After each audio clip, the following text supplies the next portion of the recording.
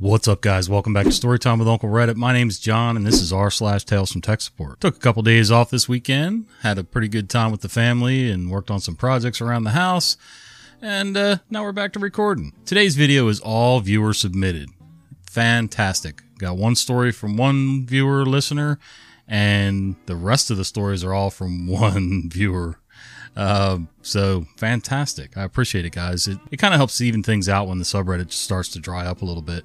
And I'm not sure where everybody's posting now, if they're even posting, but you know, we take them as we get them. We're trying to keep this all tech related. I am going to probably do another one of those did you know kind of videos like I did the other day, and just as maybe a once every 2 week kind of filler. And I like them, so I like learning new stuff, and I don't know how many of you guys knew that about the history of the mouse, but I enjoyed it. All right, guys, let's do it. Do you want to bet on the company? I was working as a computer technician at a value-added retailer in the very early 90s. This is when you take a standard commodity like a PC and add something like an accounting software package to make the value-added part to it. There was a little more to that, but that was what programmers were for. We did have a Windows version as a standalone product, but the focus was on real accounting, a COBOL-based software running on a Xenix operating system, Unix. This configuration was a multi-terminal accounting system. Besides my department, the technical side, there was a programming department, 3 programmers total. There was a little bit more, but I digress. One busy morning, I was informed by the programmers that their server was throwing hard disk errors. It was also brought to the attention of the owner of the company. Now, he and I sometimes didn't see eye to eye on all things, but we did respect each other, and I learned a lot from him. As it turns out, the errors were with the second hard drive. The owner thought it was just the hard drive controller, and I thought it was the hard drive itself. When it comes to repairing anything, in my opinion, it sometimes just comes down to probability. When you have a choice of options, the way the hard drive controllers worked in those days was a common cable to both drives, with a separate data cable to each drive. At the time, I gave the controller a 10% probability and the hard drive as a 90% probability of being at fault. I made the argument, and this is where we can insert the title of the story, that I thought it was most likely the hard drive, and I wanted a full backup of the hard drives onto 2 sets of data tapes. I was just fresh off a near catastrophe a week earlier, when I had a data tape failure on the first data tape of a 2-volume data tape set. I was paranoid about data tapes from that time onward. We agreed that we would do the backup to 2 sets of data tapes, and meanwhile I would prep a hard drive for the replacement. It wouldn't be a waste, as I would be needing to do prep work for the next customer anyway. Now, back in those days, a hard drive needed to be low-level formatted, and this took a bit of time. When setting up a system for Xenix, we build the hardware system and then start the operating system installation. For a second hard drive, all we needed to do was low-level format, then mount the secondary hard drive. The mounting would then do a high-level format for the system directory. While I was waiting for the format, I was reading through the manuals on how to mount the second hard drive to the root directory. Hey, there's a first time doing anything, and I'm still learning Xenix. Grumble, punch cards, flipping of console switches, paper tape, auto tape, floppy drives, hard drives, and data tapes. CP/M, DOS, Xenix, Windows, 3.0, 3.1, 95, 98, NT, etc. While waiting on the format, I got the report that the second drive died in the middle of the second backup tape set. So just for grins, I tried the hard drive controller. No joy, about as I expected. The owner said, "Okay, good call." Finally, the format finished and I replaced the second hard drive, mounted it to the root directory with the high-level format. The programmers restored the data to the newly mounted drive with no issues.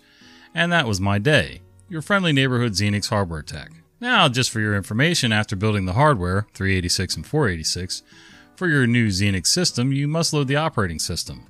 Step 1, you needed to do the low-level format of the hard drive, a DOS function, depending on the size of the drive, this case 150 megabytes, that usually took all morning into the afternoon. That low-level format was also looking for and relocating bad sectors on the hard drive. We also need to load a table of bad sectors. Step 2. With a set of Xenix floppies, you boot from the first floppy, and after the serial number, the high-level format would start. At this point, I would just go home and after dinner return to load the rest of the disks, and when finished, go home again to return the next morning to turn the system over to the programmers, and then final testing. Not sure I understand any of that. I will say, it sounds like even though you guys didn't agree, you and the company owner, that at least he was willing to give you a shot at, making the call. Doesn't sound like he was really hammering on you to just follow his way blindly no matter what. Yeah. And all that other stuff, that's kind of why I'm not a programmer. Well, I could do a little bit of hardware, but yeah. We never touched that one. I was a shop foreman. In addition to supervising 3 inside techs and 6 field techs, I did most of the component level computer repair in-house. This was back in the days that microcomputers had dozens of small and medium scale integration chips. One of our big clients had a major problem, and all of our field techs were committed, so I made the 20-mile trek to the college. The major problem turned out to be an all-in-one computer was dead. The person I met said the computer was working fine. We moved it into this other office and made sure all the cables were right, and it was working fine there too. Then we brought it back here and checked all the cables carefully, and it won't work. We checked them several times, and it still won't work. I flipped the switch on the back. Nothing. No lights, no fan, no beep, no whine from the CRT's flyback. I popped the lid off the machine and pulled the power cable off one of the floppy drives so I could test the 12-volt and 5-volt lines from the power supply. Nothing. Instinctively and without thinking, from dozens of times in the shop, I grabbed the C13 connector on the back and wiggled and pushed it into the power supply. Everything springs to life. I closed up the machine and ran diagnostics on it for completeness' sake. As the memory test was running, my contact comes in to see the machine working. "What was it?" she asks. "Just a loose power cord," I reply. Defensively, she reports, "We never touched that one." Somebody's feeling guilty. I love it when people get defensive. Oh man, time to trim this crap up. Sorry. I see myself on the camera and I'm just like, okay, time to get the old clippers out, John. Anyway, I love it when people get defensive because it shows that, A, they probably did touch it. Somehow, some way. Like, even if it was inadvertent, they were moving the machine around, you know, they may not have been as gentle with the tower as they should have been. Maybe that cable's always been loose and they just finished it off by moving it around. It is what it is. It's not like the guy was really just blaming you for it. It just is what it is. Every Wednesday afternoon. One Wednesday afternoon, a user calls to complain that her all-in-one computer is completely down. It's afternoon, so all of our field techs are scheduled for the day, but we'll send someone out first thing in the morning. Thursday morning, the tech arrives to find the computers working normally. The tech runs the diagnostic disk and finds nothing. Next Wednesday afternoon, the same user calls to complain that her all-in-one computer is completely down. Again, it's afternoon, so all of our field techs are scheduled for the day, but we'll send someone out first thing the next morning. Thursday morning, the tech arrives to find the computers working normally. The tech runs the diagnostic disk and finds nothing. Third Wednesday afternoon in a row, the same user calls to complain that her all-in-one computer is completely down. Once again, it's afternoon, so all our field techs are scheduled for the day, but we'll send someone out first thing the next morning. Thursday morning, the tech arrives to find the computers working normally. The tech runs the diagnostic disk and finds nothing. I tell the tech to bring the computer in. On Friday, I run the computer on looping diagnostics all day with no problem. On Friday evening, I decided to let the computer run over the weekend. Monday morning, it's still running fine, so the field tech delivers it back to the user. Fourth Wednesday afternoon in a row, the same user calls to complain that her all-in-one computer is completely down. Once again, it's afternoon, so all our field techs are scheduled for the day, but we'll send someone out first thing the next morning. Thursday morning, the tech arrives to find the computers working normally. The tech runs the diagnostic disk and finds nothing. We decide to have the tech sit with the user the next Wednesday. Fifth Wednesday, a field tech sits with the user all morning. There's no problems. The user waters her plants and goes to lunch. Oh my god. The plant's hanging directly above the vents of the all-in-one computer and it's dripping into it. The water landing on the monitor board. When the user returns from lunch, the tech informs her that the problem is that she's been indirectly watering the computer. She says that makes sense. She only waters the plants at noon on Wednesday and before she goes home on Friday. This is why big companies and corporations have fits when you have personal items in your workspace, your cubicle, your office, and things like that. People want to put magnets all over their computers. People want to hang plants above their monitors, towers, important paperwork, whatever, and then water them, and they don't even think about the fact that that water's got to go somewhere. It doesn't all just sit there in the dirt. Most pots have a drain hole, so it's going to go somewhere. You take the plant down once or twice a week, water it, let it drain, then maybe hang it back up. But even then, I wouldn't have it above a computer. And I can't believe somebody at the company never noticed or said anything. I guess they don't have in-house tech. That's why you guys are around. So, I don't know. That's not the way it worked before. An all-in-one computer had a 5 1/4 disc floppy drive and an external unit with 2 5 1/4 floppy drives. Neither of the external drives is working. Field tech checks the computer and it's working fine. Feels behind the external unit for the power switch and it's turned on. Traces the power cord and it's plugged into the surge suppressor. Looks behind and sees the ribbon cable from the external drive isn't plugged into the computer. He plugs it in and it works. Client inquires as to the cause of the problem. Tech notes that the cable had been pulled out or fell out of the connector on the back of the computer.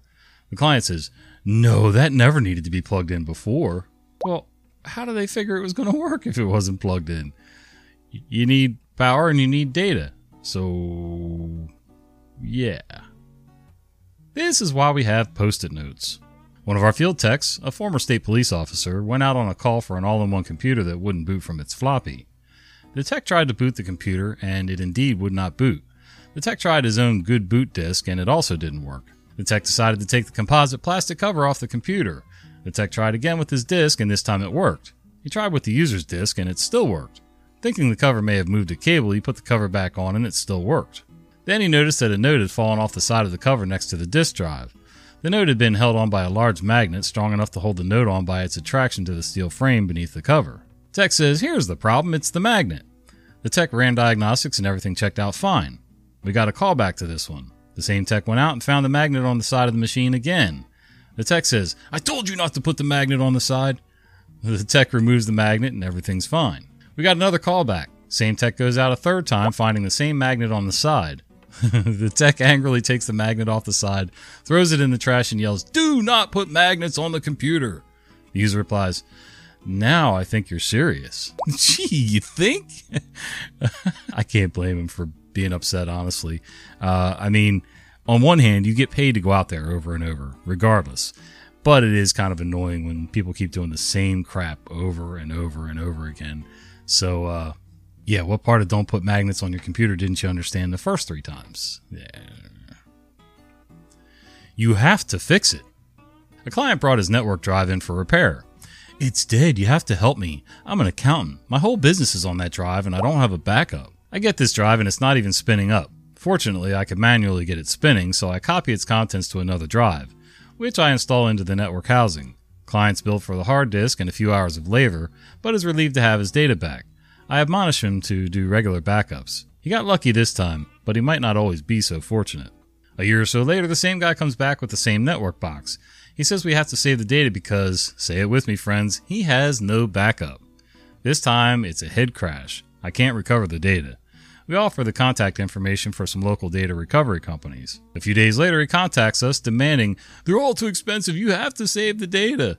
We don't have a clean room or training for data recovery. He didn't get his data recovered. So, I am really bad about doing backups. Okay, that's wrong. I do plenty of backups. The problem is, they're all here. And that's a bad idea. Having all of your backups physically in the same place, unprotected, not necessarily all on the same machine, just in the same place. Like if we had a fire, God forbid, if we had a fire, I'd be totally done. Just totally out of business. In more ways than one, because I have multiple businesses. But yeah. One thing I have learned, but I have yet to put into good practice because I'm lazy, is that, okay, at the very least, a fire safe with some kind of backup in it. Even that may melt because of temperatures, external temperatures, who knows.